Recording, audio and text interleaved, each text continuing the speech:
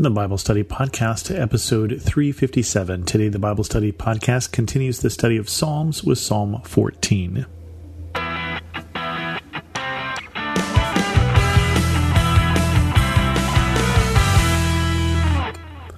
Welcome to the Bible Study Podcast. I'm your host, Chris Christensen. I am trusting the quality of my microphone today because as I record, there are people doing yard work outside and there are hundreds of people at the school behind my house doing some sort of event. So I'm hoping that that will show up, if anything, as only background noise. Today we're going to do Psalm 14. We'll probably do something else after that, but starting with Psalm 14, verse 1. The fool says in his heart, "There is no God." They are corrupt, their deeds are vile. There is no one who is good. The Lord looks down from heaven on all mankind to see if there are any who understand, any who seek God. All have turned away, all have become corrupt. There is no one who does good, not even one. Do all those evildoers know nothing? They devour my people as though eating bread. They never call on the Lord. But there they are, overwhelmed with dread, for God is present in the company of the righteous. You evildoers frustrate the plans of the poor, but the Lord is their refuge. Oh, that salvation for Israel would come out of Zion. When the Lord restores his people, let Jacob rejoice and Israel be glad. This is an interesting psalm. We skipped over about 3 psalms here, and we will, as I said, not cover every psalm. One of the reasons for that is that the themes that we see in Psalms 11, 12, and 13, which we skipped over, are similar themes that we have already covered. That shouldn't be much of a surprise, because in every style of music, there are common themes.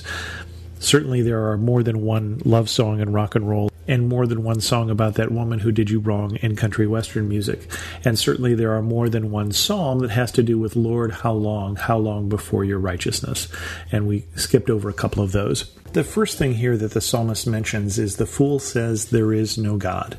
Says in his heart there is no God. And I want to differentiate that a little bit from your neighbors, for instance, who may believe that there is no God. And certainly there are a number of people who think we are in a post-church age or a post-Christian age. And that may be true in the sense that the society itself may be heading in the direction, or has already headed in the direction, that doesn't believe in God. And certainly there's a change that's happening fairly rapidly.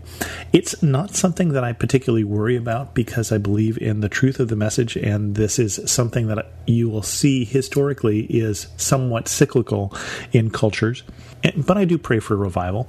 In this particular case, though, I think we're talking about people who are saying that I can do whatever I want because there is no one looking, there is no God, there is no authority. I can get away with things because specifically we go directly from that thought to they are corrupt, their deeds are vile, and no one does good. So the psalmist is talking about a set of people here who are saying, if there's no God, there's no rules, and I can do what I want. And what I want is to get things for me at other people's expense. But in contrast to that, we get verse 2, which says, the Lord looks down from heaven on all mankind to see if there are any who understand, any who seek God. What it says here is that there is a God, and that no matter how often we may think or wish that God doesn't exist, he is independent of our thinking and wishing, and he is watching, and he is seeing, and he does see what we do, and that it sometimes exasperates him, wondering if there is any who understands. All have turned away, all have become corrupt, and there is no one who does good, not even one. If this sounds like one of those familiar themes, it should, because in the book of Romans, for instance, as Paul makes his case, as he presents his understanding of Christianity to the Romans, again, Paul not having been to Rome, he does a very systematic understanding of his theology, his understanding of Christianity in the book of Romans. And in chapter 3, he gets to that well-known statement that all have sinned and fallen short of the glory of God. And if you look at the footnotes, as I did for Romans 3, you will see a lot of references to the Psalms. Psalm 51, 14, 5, 140, 10, 59, and 36 are all given as footnotes for that particular section of all have sinned and fallen short of the glory of God.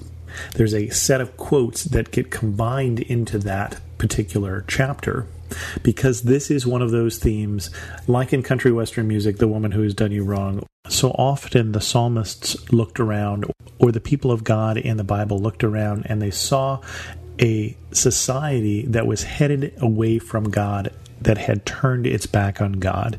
You may remember the prophet Elijah, who prays to God and says, I'm the last one. There's no one else who is faithful to you in all of the northern kingdom, the northern 10 tribes of Israel. And it turns out that Elijah was wrong.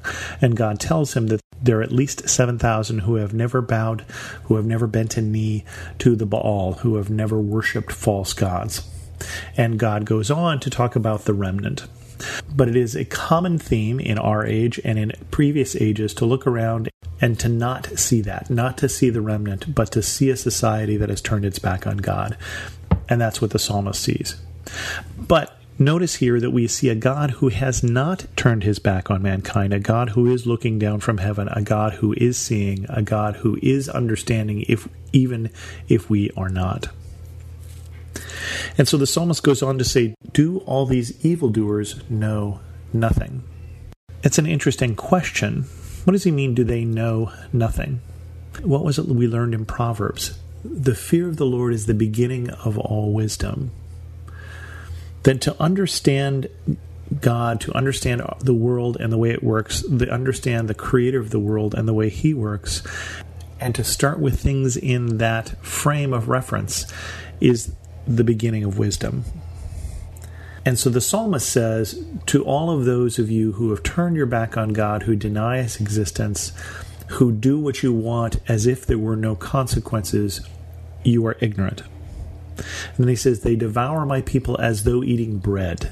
They devour my people as though eating bread. That's a very evocative statement here, in the sense that they are so used to doing the wrong thing that they think nothing of it anymore. Their consciences have been so overridden by their actions, they do it as casually as they would eat bread. They do it every day, and they do it without thinking. They never call on the Lord. They never pray to him, obviously, but they also never look to him for guidance. They never look to him for forgiveness. They never look to him for absolution. But there they are, overwhelmed with dread, for God is present in the company of the righteous.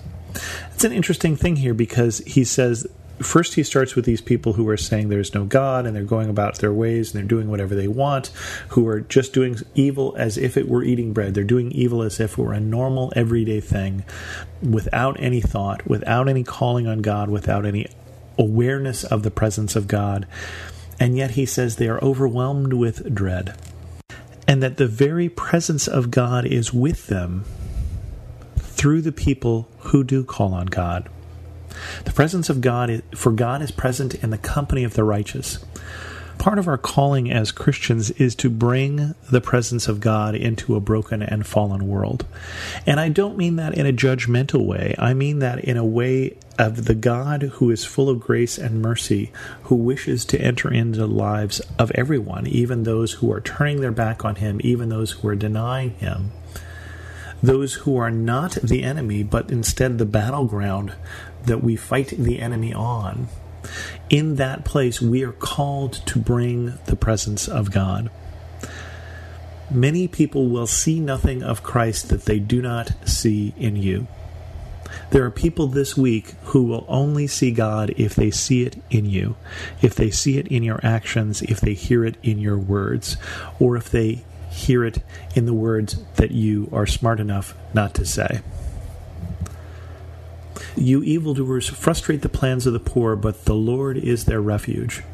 The evildoers in this picture here are preying on the weak, but he says you should be aware, basically, that the protector of the weak is the Lord.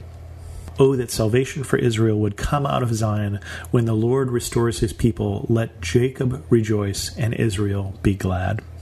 At this point, the psalmist looks forward to the salvation that will come out of Zion, the Messiah that will come when Lord restores his people, the restoration of his people, as we also can look forward to God acting in our midst, God continuing to act in our midst, in our time, and in history as it goes forward. As this psalmist looks forward to the restoration of his people, I look forward to and call on God to send revival, to remind people that he is there, is present, and is listening. I pray this week that you would see the presence of God, that you would know that he is watching over you, and that you would be his presence in your world, in your home, in your jobs, in your church, in your community. With that, we'll end this episode of the Bible Study Podcast. If you have any questions, feel free to send an email to host@thebiblestudypodcast.com, or better yet, leave a comment on this episode at thebiblestudypodcast.com. You can also follow me on Twitter at Chris2X, and as always, thanks so much for listening.